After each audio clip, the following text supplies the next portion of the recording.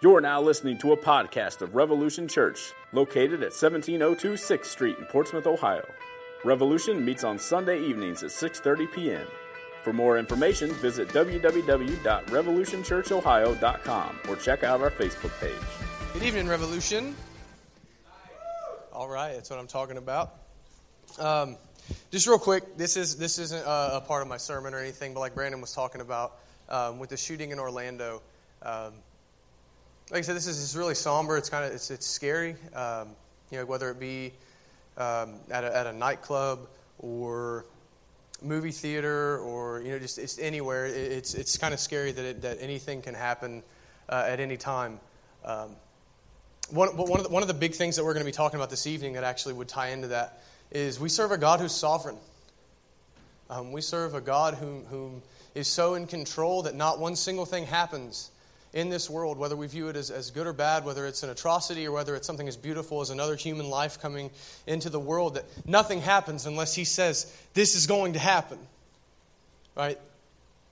And it's all part of His eternal plan. And I know that might sound like a cliche to some of you, but that is a biblical truth that we must ground ourselves in. And we're going to talk about that a good bit this evening. But I just want to implore you all to a couple of things. Don't turn around and hate Muslims for this. Please don't. The Apostle Paul was a murderer as well, and then he became the most influential Christian who ever lived. Arguably the holiest person who ever lived aside from Jesus. So pray for them. That these Islamic terrorists would convert. And that honestly, anyone who doesn't know Jesus would convert. Because in all of us, in our unconverted state, we all have the capacity to be that kind of evil, if we're going to be honest. If the Lord did not sovereignly keep us in check and restrain us, we all have that capacity in us. So pray. Pray for the gay community. Pray for the Muslim community. And we talked about this in the men's small group a little bit. This is prime time. If you know anyone in the homosexual community, or you happen to be friends with or know any Muslims, reach out to them. And let them know this is an atrocity, and you don't personally blame them. And that you might not affirm them in their sin, whether it's them not following, both groups aren't following Christ, but whether it be, I don't hate you because you're gay, and this is a travesty against the gay community, and I don't hate you because you're a Muslim, and I recognize that you and your family are not directly responsible for what happened. This would be a great way for us to reach out and show them that Christians, not all of us are bigots. Because we know that there are going to be bigoted groups come on the news in the next week or so that are just going to blow up in the media, and they're going to make us all look bad. So I would just really, really implore you all to fight that stereotype and reach out to anyone that you know that's a part of either of those communities. So that has nothing to do with our sermon whatsoever. Just wanted to put a couple of things in your guys' head. I would strongly encourage you into those things. Pray for those people. Pray for those families. Pray for both of those people groups. But getting into the sermon this evening, tonight, we've been doing this sermon series through the book of Acts, and Cooley did it last week. We're not going in order in the book, which is something that a lot of people, it's kind of thrown them off. Last week Cooley was in chapter 5. This week we're regressing to chapter 4, and we're going to continue our study of Acts. And what we're doing this whole summer is we're looking at how the early church thought and how they lived, and we're doing our best to learn from their godly examples. And also learn from their mistakes and the things that we don't want to replicate that they did. Acts is a history of the early church that God gave to us. And I believe it's meant to guide us and show us how the church functions and what we should be striving for. And like I said, we're going to be in Acts chapter 4, verses 23 through 31 this evening. There are blue Bibles if you're new in the backs of those pews. Take that home. That's our gift to you. It's a really easy translation. It's also going to be up here on the projector behind me. But actually, before we can get into Acts chapter 4, we're actually going to have to go back to chapter 3 first. And we're going to do that in a little bit. But we're going to see this evening, or at least I hope that we all see, that we're going to see how the believers, responded to an awful situation headed their way. All right, that's like the broad thing. Like it gets more specific than that. It's persecution that they're looking at. But this awful situation that's coming their way. And we're going to try to cultivate the same attitudes and practices that they had whenever they faced trials, horrible trials. And this is really relevant for us because, I don't know if you, and this always makes me laugh. We've heard it said, or some of us have heard it said, that there are three groups of people right? There are those coming out of a trial, those in the midst of a trial, and those getting ready to go into a trial, right? You're either coming out of something bad, getting ready to go into it, or you're in the middle of an awful time, right? And I think that is incredibly true, and that is because much of life is made up of suffering, right? And I know, that sounds really dark, and I listen to too much metal music, and maybe that's true. But I really truly believe that much of life is made up of suffering. There is certainly joy to be found. I see a huge source of joy walking down the aisle. Baby Lily, God bless her. See, there are all kinds of sources of joy in the world to be had. God the Father being the source of all of those things that we find joy in. But suffering is always there. It's a constant thing. Right? That's why I even notice your life is never you're constantly moving on a middle point. It's just up and down all the time. Joy and sorrow, happiness and suffering all the time. And I think that's why the Bible speaks so often of suffering. Right? I've actually heard the Bible described by somebody as a book of suffering. It's what you see on almost every page. Don't get me wrong, there's always God our Father has our back. He is in control of the whole thing, but it's suffering on almost every page. And I know that we've covered these kinds of topics quite a bit in the past. Brandon was actually making fun of me for it a few weeks ago, that I'm always talking about suffering. But Scripture talks about it all the time. And if the Bible talks about it, we have to talk about it too. And however often it talks about it, we have to talk about it that often too. And I think that the Bible talks about suffering and what our response should be to it so often because we're stupid. Right? Let's just call it what it is. We're really dumb. The Bible describes us as sheep. And I don't know if you've ever been around sheep. They're dumb. They'll walk off a cliff if you don't keep them from doing that. And we're just like that. We are really quick to forget essential truths about suffering and about God and about ourselves.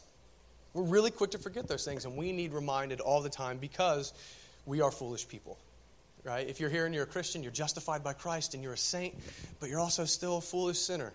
Right? It's this simultaneously justified and a sinner, so we need reminded of this all the time. Now, to give you guys a little bit of an insight into my head before we get into this, whenever I preach on this kind of stuff, what I'll do often is I'll make a list of people who I know are currently in the midst of trouble. Right? And don't freak out, no one sees the list, and I trash it once I'm done writing the sermon, so I don't got these lists that I'm going to blackmail you with. But I keep a list whenever I'm writing, so that these people and their specific problems are kind of rotating through my mind as I'm thinking about the passage. And this week, I counted up about 20 people in this congregation. Now, I don't know if you've looked around. I counted before I got up here. There's about 50 people here. Right? So this is about half of our congregation are going through a lot of stuff.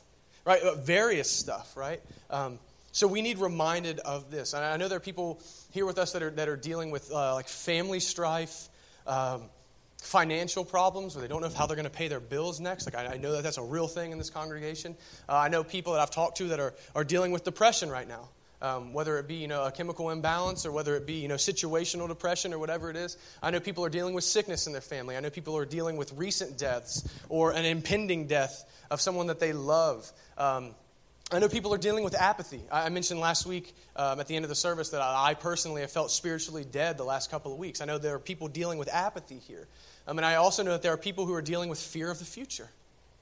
I don't know what's going to happen to me. Right? That's a big one. That can resonate, I think, with everyone here, even if you can't think of anything specific, that I don't know what's going to happen, and it freaks me out a little bit, and I'm anxious. Right? So we need to be reminded of who God is and how we are to respond. All right, so let's dig into this passage and see how that we're going to persevere through the darkness. And while we do that, show God to be supreme in all of it. That's our goal. Right? But again, first, we have to get some context to the passage. If I just jump you guys into chapter 4, 23 through 31, you're going to have no idea what's going on. So like I said earlier, this narrative that we're going to look at starts in chapter 3. And we're going to see, or not going to see, because I'm not going to read the whole 2 chapters to you. You're welcome. Although, go home and read chapters 3 and 4 of Acts, right? It won't take you that long. It's awesome. But we're going to, I keep wanting to say we're going to see. It's because I haven't read the text yet. Lord help me.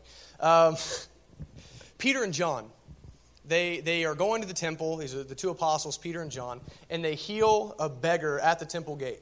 Right, this is great stuff. He's begging. He's like, hey, man, you guys have any money? And he's like, you guys know the famous passage, silver and gold have I none, but what I have is yours. In the name of Jesus Christ, get up and walk.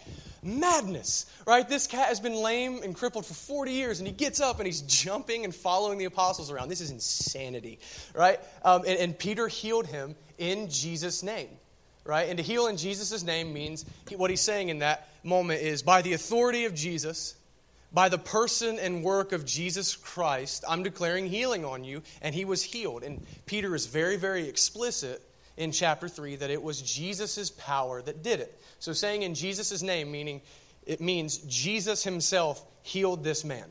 All right, it wasn't Peter, it was Jesus' power that did it. All right, and then all these people start swarming around Peter and John. Right? I mean, I would too, wouldn't you, if you were on like the other side of the temple and all of a sudden this crippled guy that you've seen outside of the gates for 40 years is jumping and praising God. Madness, again. Like, I just can't get my head around that. That would be so cool to see. And all these people, like just flocks of people, start surrounding Peter and John. And then Peter preached the gospel to those surrounding him after the miracle took place. And in doing that, he declares Jesus to be the Messiah. And he puts the guilt on the people for rejecting Jesus and then says, but God raised Jesus. And this is proof of his messiahship. He raised him from the dead. And then he calls them to repent. But then he also proclaims God's wrath against the unrepentant, that he would cut them off from his people for all eternity. But then Peter declares salvation for all who repent, right? All who turn from their sin, that's actually what Jesus had come to do, was to turn them back away from their sin and turn them towards God. He declares salvation from God by turning away from your sin and towards Christ. And I just want to make a note here. That's the same gospel that we declare, always. Salvation by repentance. Salvation doesn't come by assenting to some mental facts about Jesus. It comes by faith, trusting Jesus' work was enough to save you, and turning from your sin and turning towards following Jesus. It's the only way. Actually, Peter says there is no other name in heaven or earth by which we can be saved except through Jesus. Right? But he declares this gospel, and he declares it with boldness. Right? And actually the Jewish leaders that see all this happening, they're like stunned by how bold that these guys are for Jesus. And then they arrest them. Right? So Peter and John then get arrested by the Jewish leaders at the temple for preaching this good news about Jesus. Right? Preaching salvation through Jesus' name. And then, not only are they arrested, but the Jewish leaders then threaten them against preaching in Jesus' name. And this is really cool. Just want to read something to you real quick. It says chapter 4, verses 19 and 20. But Peter and John replied. So they say, don't do it, man. Like, don't preach in Jesus' name anymore. But Peter and John replied, do you think God wants us to obey you rather than him? We cannot stop telling about everything we have seen and heard. Right? They were so resilient. Like I was talking to a couple of people this week. The audacity of the early church. Like, they did not care. Like, you could not stop them from being faithful to Jesus. Right? So I just wanted to read that to you real quick because they had resolved to be obedient to Jesus no matter what was going to come their way. You couldn't threaten them enough. They had a godly, Holy Spirit-fueled resolve to follow Christ no matter what. Right, so just throwing that out there, keep that in mind. They were resolved to be obedient. So let's really, taking all that into consideration, let's really consider the situation that the believers are facing. All right, I just kind of want to get a big picture view of this. They are being threatened for preaching the gospel. Now, what the Jewish leaders ended up really doing to a lot of Christians, which, fun fact, more Christians were persecuted by Jews in the first century than Romans. There's a little piece of history for you. They were threatened by the Jewish leaders for preaching. This is like social ostracism, that like no one will have anything to do with you. We're going to excommunicate you from the people, and you're going to have no family, and you're going to have no friends among the Jewish people. You're out of here. We're going to hate you. They probably threatened them with beatings, right? And we know that because later on we see them being beat for preaching the gospel. Threatened them with jail probably because we see them being jailed for preaching the gospel. And then ultimately they were probably threatened with death because we know that a lot of people in the book of Acts were killed for preaching the gospel. These people had to have been afraid. I just laying that before you. Peter and John and the other believers who heard this had to have been terrified. Right? They had to have felt overwhelmed and possibly, maybe even defeated. Right? Like, is this worth doing? How are we going to go on? And the reason why I say that, I would almost guarantee that they were afraid because they knew that these threats weren't idle threats. These are real threats. These are real problems that they were getting ready to go through. Right? And actually had officially come upon them. But they knew this. They knew that they had to be faithful to Jesus. They knew that they had to persevere in faithfulness to Jesus. Why? Because He's their Lord and Savior.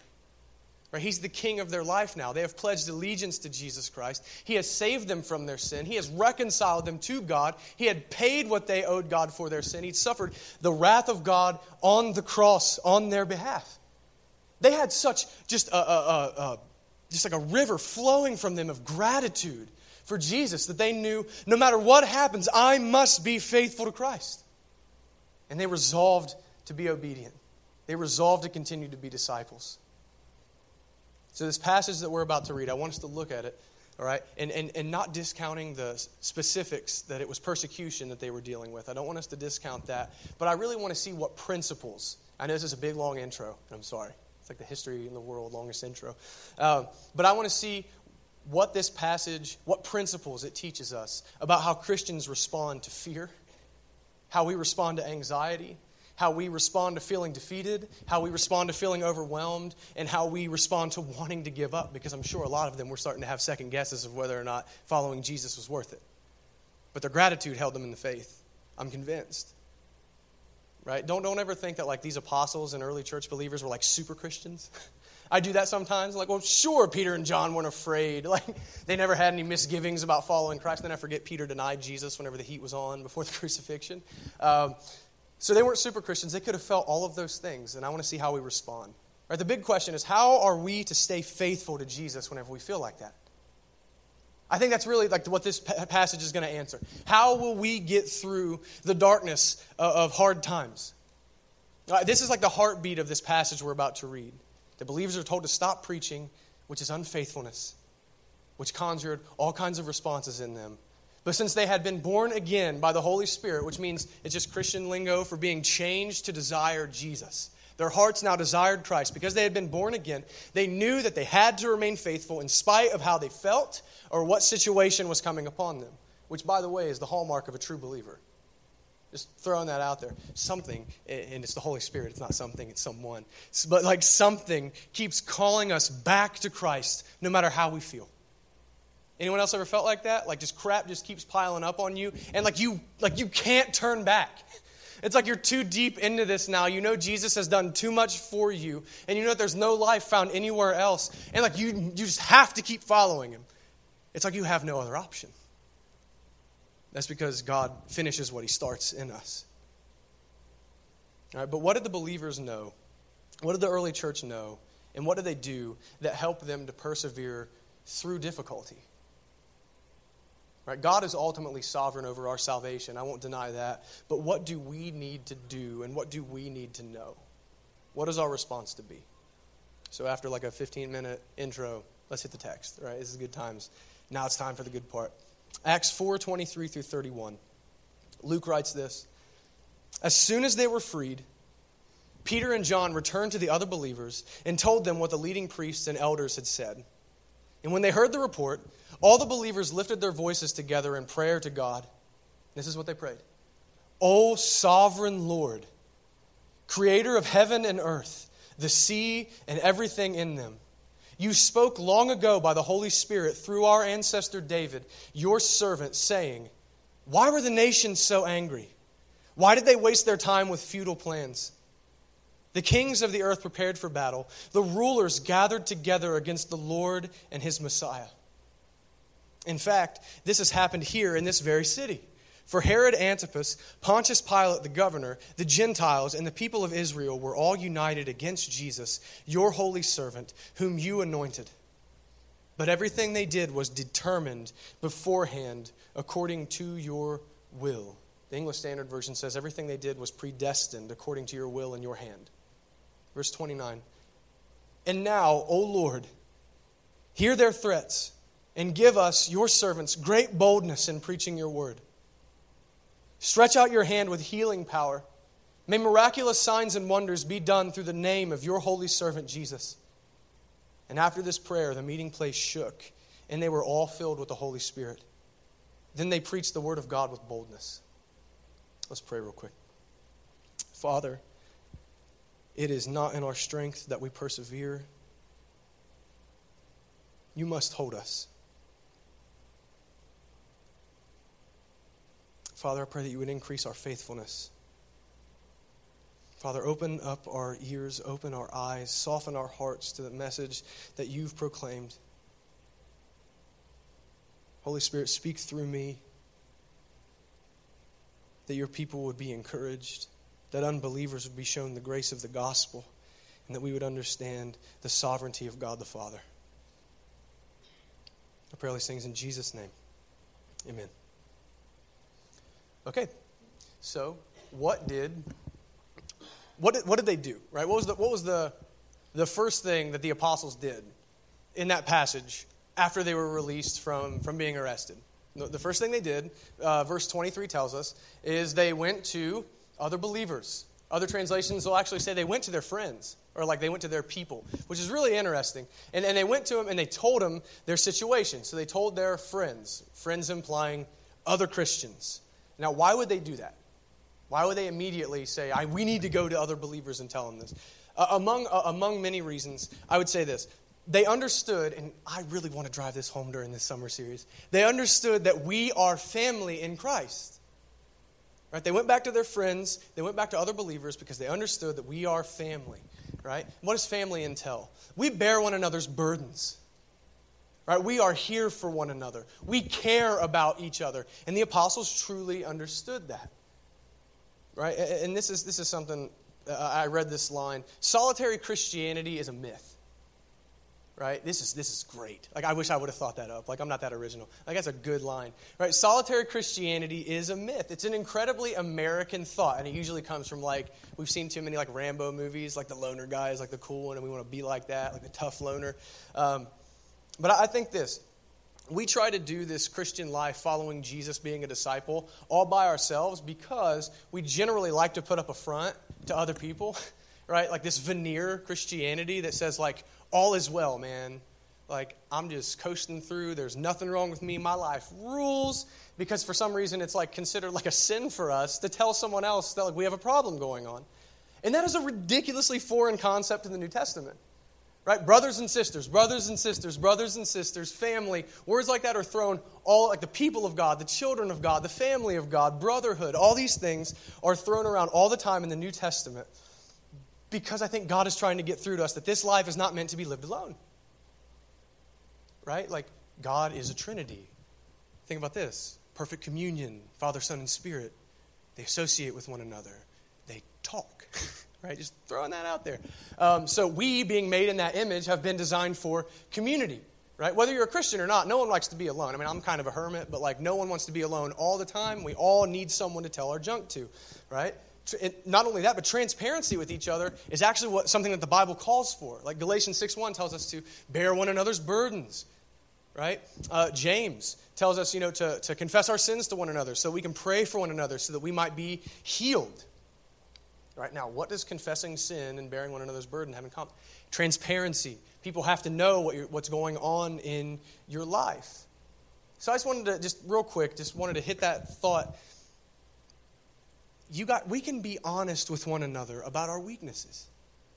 We really can. I know it's kind of a foreign thought for some of us, but we can be open about our weaknesses, about the struggles that we're enduring, sin in our lives. We can be open about our doubts, right? Like, is the Bible true? Does God exist? And I'm not denying either of those things, but we can be open about our doubts. Like, hey, man, I read something in the Bible, and this is just crazy to me, and I don't understand. Or I don't understand how God is still good whenever he would let something like a shooting happen where 50 people are killed. How is he still good? We can be honest about our doubts. We can be honest about our fears of the future, all of these things that are natural to human life. And why, as Christians, can we be transparent about those things? Because the gospel proclaims all of them already. The gospel proclaims that we are weak. We are sinful. If we were not weak and sinful, Christ would not have had to die for our sin in our place. We can be honest about being weak. We can be honest about our doubts because the gospel proclaims that Jesus did not doubt in our place. He was perfectly righteous in our place. We can be honest about our fears because Jesus was unafraid. He trusted the sovereignty of God the Father perfectly in our place. The gospel proclaims that we're jacked up already. Why can't we tell other people so that we can pray for one another? All right, so I just want to throw that out to you guys. All right, but practically, we go to other believers because only other Christians can pray for you. Only other Christians can truly sympathize with your situation as a Christian. And only other believers can offer godly and biblical advice to you. Unbelievers cannot do those things. Right? So why would we go straight to our unbelieving friends rather than going to our family with our problems? Just wanted to throw that out there. Right? Never be ashamed. Right? Be real and be open with your family. Right? But what else did they do? Right? Just kind of wanted to fly by that one because I think that's pretty important for us to remember. But verse 24 tells us, one second. That is delicious. I think it's hot up here. Verse 24, if you're on the podcast, I just took a drink of delicious Diet Coke. But verse 24 says the next thing that they did, right, is that they prayed about the situation. Right? This is what's funny to me. This is the first thing that they all agreed to do once everyone was up to speed. Right? I'm sure Peter and John were praying before they got there too, just throwing that out there. And the fact that this was the first thing they thought to do should smack us all in the face really hard. Right? Or at least me. I know I'm not crazy, so I'm not the only one. How often is this our first response to trouble?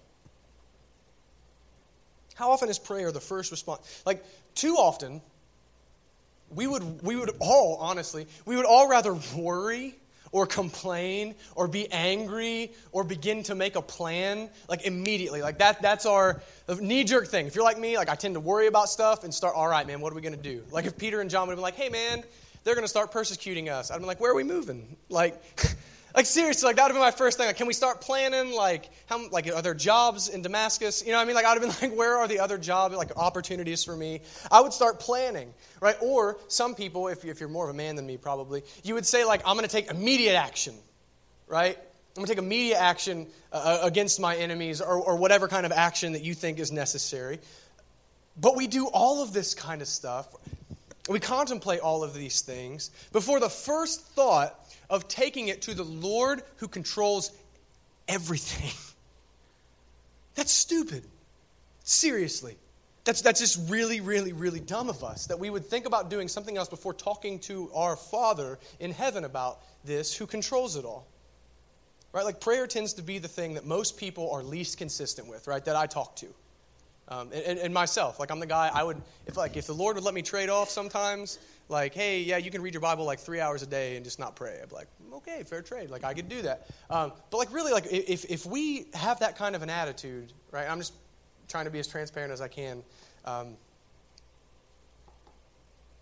We reveal that we don't want to pray. Which what does that really say about our hearts?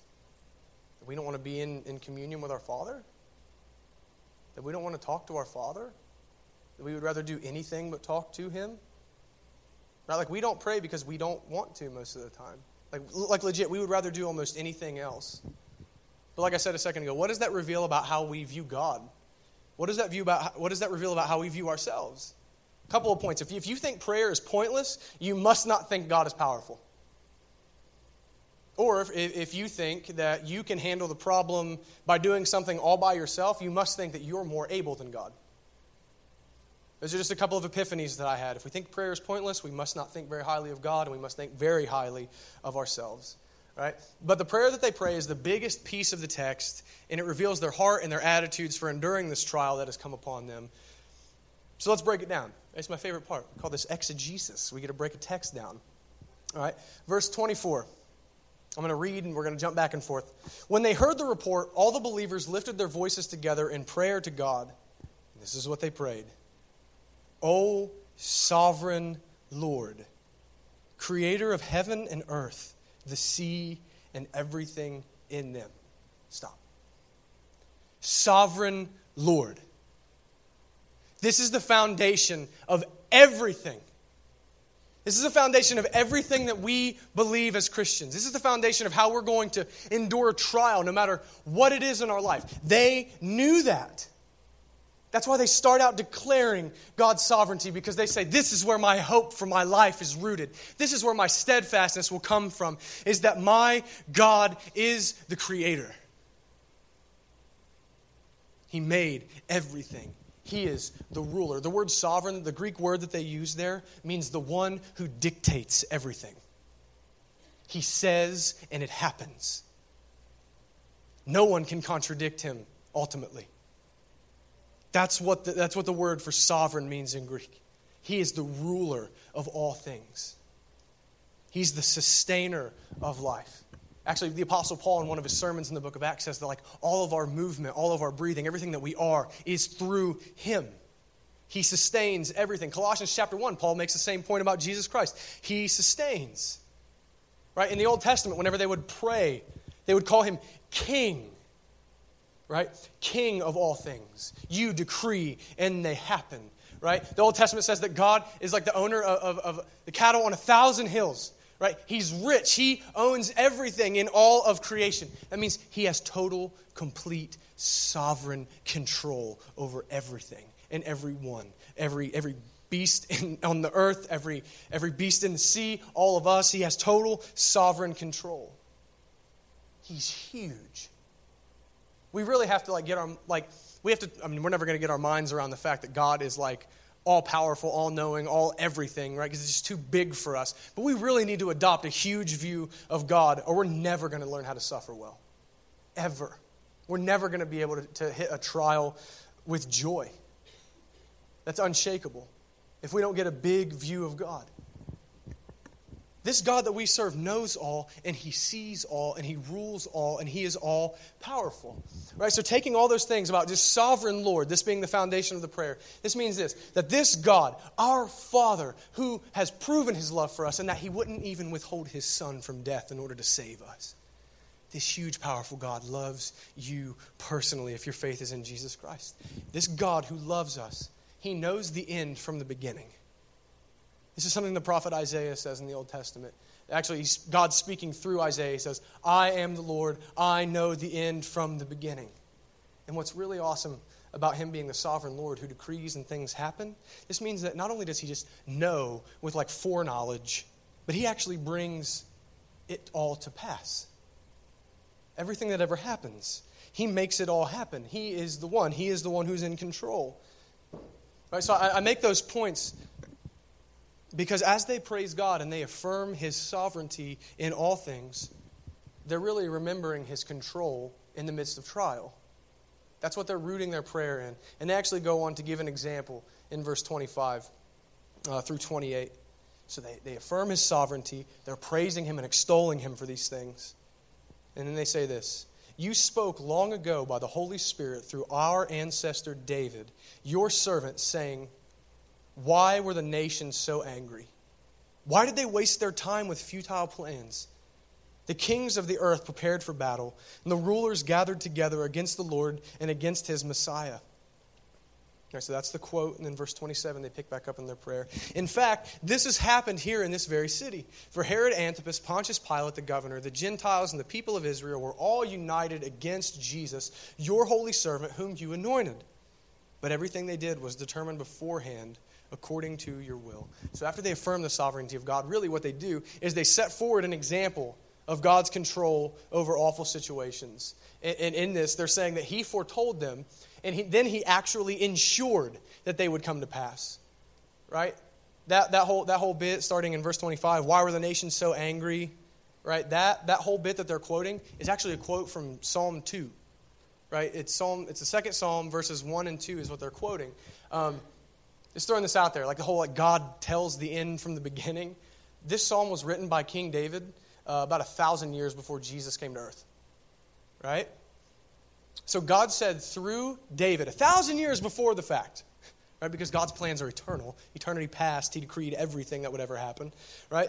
God said through David that the nations and rulers and kings would gather together against the Messiah, which means that they would gather together against Jesus.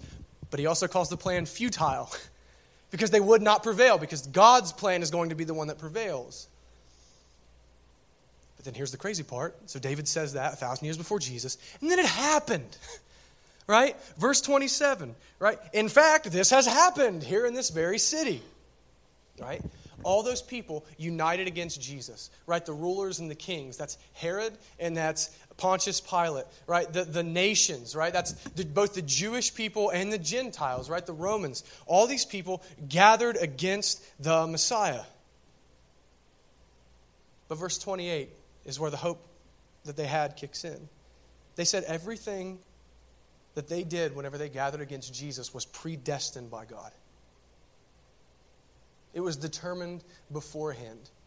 It was brought to pass by God. Everything that happened to Jesus. And when the Bible says everything, it means everything that happened to Jesus. His beating. The fact that he was stripped bare. His mocking. His being crowned with a crown of thorns. Slapping him in the face, spitting in his face. The scorn, the false trial where he was falsely accused of blasphemy. Every wrongful thing they did to him, including his wrongful execution, his wrongful killing, all of it predestined by God. All of the pain and suffering of Jesus Christ was in the hands of God the Father. Every ounce of it was the will of the Father. Isaiah says it was the Lord's good plan to crush the Messiah. To crush Jesus. It was in the hands of a sovereign God. And in his sovereignty, we see that Jesus suffered death for us. We see that Jesus suffered the wrath of God on the cross for us, all according to the will of God. Suffering was part of God's will for Jesus. That was the understanding of the believers who were praying this. That was the understanding of Isaiah in the Old Testament. He was crushed for us according to the will of God. But Jesus was also raised from the dead for our justification according to Paul. He was raised from the dead. And not only that, but according to Paul, he was also perfectly righteous for us in our place, all according to the will of God. Right? And the reason why I'm trying to really tease those ideas out is I hope that you can see this connection between suffering and beauty. Right? It's like they are like, you cannot separate them. They are like inextricably entwined together in the will of God. And he is sovereign over both the good and the bad. And he doesn't take the bad. He actually decrees that the bad will result in the good. God does not react to a bad situation. He's already decreed the bad will result in the good. The beauty comes after the suffering. Right? And the believers who are praying this, they knew that they aren't better than Jesus. Jesus says, no slave is greater than his master. If they hate me, they're going to hate you. If this could happen to Jesus, this could happen to us. So really what they're doing is they're reminding themselves that suffering and fear and trial and all of these things will come their way as a result and as part of God's plan for them. That's what they're affirming here. But they're also affirming that all of it will culminate in their good and God's glory. That's what they're saying in quoting that psalm. In saying we saw it happen. Right? But in remembering Christ's afflictions, they reminded themselves of the goodness of God's will. And this isn't just found here in this passage that we're looking at. This is all over the Bible. Right? You guys know the story of Joseph in Genesis? Joseph in the Coat of Many Collars, or Joseph in the Amazing Technicolor Dreamcoat, if you like musicals. Horrible film. Anyway, but we see Joseph sold into slavery, right? Because his brothers hate him, and Joseph suffers, and he's a slave for years, and he's in jail. He doesn't know what's going to happen. I'm sure is terrified through a lot of this stuff. And then what do we see? By the end of it, because of Joseph's suffering and him being in prison, thousands of people were saved from starving. And Joseph looks his brothers in the eyes who sold him into slavery and says, what you intended for evil, God intended for good. God did not just take this evil and make it good. God actually intended the evil for good the entire time. He is that kind of sovereign. We see the Apostle Paul, right, who is jailed for preaching the gospel, who ultimately is martyred for preaching the gospel. And what happens while he's in jail? As he's suffering, he writes Scripture that we all benefit from, that 2,000 years of people following Jesus as disciples have benefited from. And he would not have written these letters that became Scripture had he not been in prison. What the Roman Empire and the Jews meant for evil, God meant for good all along, all over the Bible. God does this all the time. And I say that to say this: our trust in the good sovereignty of God undergirds all of our hope and all of our confidence in the midst of trouble. if we do not understand or trust in the good sovereignty of God, we have nothing. It's because of that. This is why we pray. Because we know that we can trust our Father. Right? So after laying their foundation in the good sovereignty of the Father, they make their request, finally. 29. And now, O Lord, hear their threats and give us, your servants, great boldness in preaching your word. Stretch out your hand with healing power. May miraculous signs and wonders be done through the name of your holy servant Jesus. Now here's where my head got split whenever I was studying for this. This is nuts. What did they pray for? Boldness. This is huge. They did not ask God to take the problem away. At least in this instance. I'm not saying that there is anything wrong with asking God to do something crazy and remove the obstacle from your path or remove the suffering that you're currently going through, whatever it is, or whatever you see coming towards you. I'm not saying that it's wrong to do that. But what were they concerned with? They said, God, they're going to persecute us for preaching your gospel. They did not pray, God, remove them. God, strike them down. They said, God, make us bold. We want to be faithful to you in this. They asked God to increase their faithfulness. Their primary concern was faithfulness to Christ in spite of the situation. That means that this should be our primary concern whenever the heat is on. Whenever we suffer, we should be crying out to God, keep me. Keep me faithful to you. That's because they desired to handle the problems God's way. That's pursuing Him through the problem. Right? But they didn't just have a godly resolve, right, that we saw in verses 19 and 20 that I read in the intro, where they said, we're going to keep preaching. They didn't just have a resolve. They knew that their resolve would not be enough. They knew that they, in their own strength, would not be bold. They knew in their own strength that they could not be faithful. Right? And I'm just going to level with you. We are weak. You are weak. You will not white-knuckle yourself into obedience for the rest of your life. You will not do it. You will not white-knuckle yourself into faith. There will be things that happen to you and happen to me that will shake us to our core so hard that if God did not intervene, we would give up and leave the faith. I guarantee it. God must intervene because we are too weak. He must keep us because His strength is the only thing that's going to overcome our weakness. He holds us or we die. That is a fact. So our heart's cry needs to be, keep me obedient because I desire you to be glorified through this. Hold me. That needs to be our primary concern and not the removal of the pain, not the removal of the situation. And honestly, in praying this way, we're just doing what Jesus told us to do on the Sermon on the Mount. Matthew 6:31-33 says, so don't worry about these things, saying, what will we eat? What will we drink? What will we wear? These things dominate the thoughts of unbelievers. But your heavenly Father already knows all your needs. Seek the kingdom of God above all else and live righteously, and He will give you everything you need. That's what they're praying.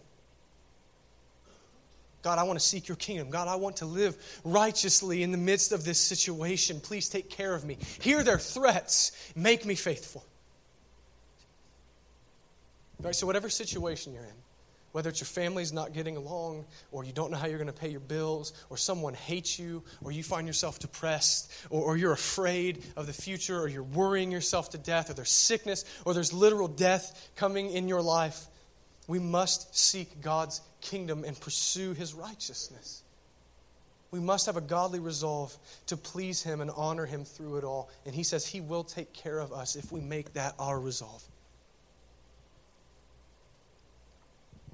And verse 31 says that God answers the believer's prayer with a fresh outpouring of the Holy Spirit. All right, the Holy Spirit's already dwelling in all of us who are believers, who follow Christ. But this is a fresh outpouring of the Spirit in verse 31 that empowers them for faithfulness to Jesus. God holds them fast to Himself. by pouring out his Holy Spirit on them. And he will do the same for us. And I don't say that because it's wishful thinking, right? Now, it may not be as instantaneous as they had, but it will come. Jesus Christ says this in Luke 11. He says, "You fathers, if your children ask for a fish, do you give them a snake instead?" It's kind of funny to think about. It says, "Or if they ask for an egg, do you give them a scorpion?" Of course not. So if you sinful people know how to give good gifts to your children, how much more will your heavenly Father give the Holy Spirit to those who ask him? God will pour out the Holy Spirit and empower us for faithfulness on those who ask. That's a promise from the mouth of our Lord and Savior himself. He will hold us fast in the faith. And he will ensure our completion of the race. I promise you that. One last scripture, Romans 8:30. "And having chosen them," this is Christians. If you're a believer, this is about you. If you're not a believer, if you put your faith in Christ, this can be said about you. "And having chosen them," this is God. "Having chosen him, he called them to come to him." This is saving faith. "And having called them, he gave them right standing with himself. And having given them right standing, he gave them his glory." Which means he glorified them. They saw the end of the race. They went to be with him for eternity. God will empower us to persevere. He promises to. It's in his word, which means it's etched in stone.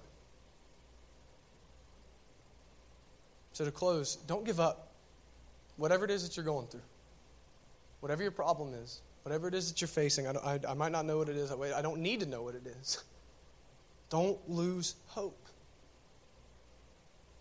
Remember that our God loves us and that he is sovereign. And then trust in his goodness.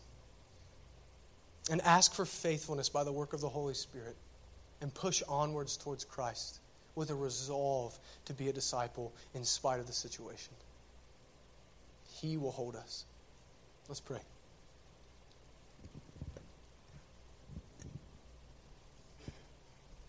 Father, you are better to us than we deserve. We deserve hell, and you give us Christ.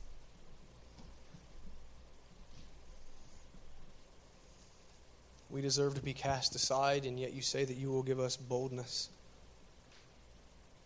God, we fail and we're weak. Increase our faith. Cause us to be obedient. Give us a Holy Spirit-induced resolve to know you, to follow you as hard as we can. Father, comfort the people in this congregation who are afflicted right now, and let them know that you will not abandon them, that you hear the threats against them, you see the problem, and you're sovereign over it. And that even if we never get an answer to why we're going through what we're going through or why something has happened, that we know that you work all things according to your eternal plan for our benefit and your glory. Help us to remember that. Thank you for everything you do for us. In Jesus' name, amen.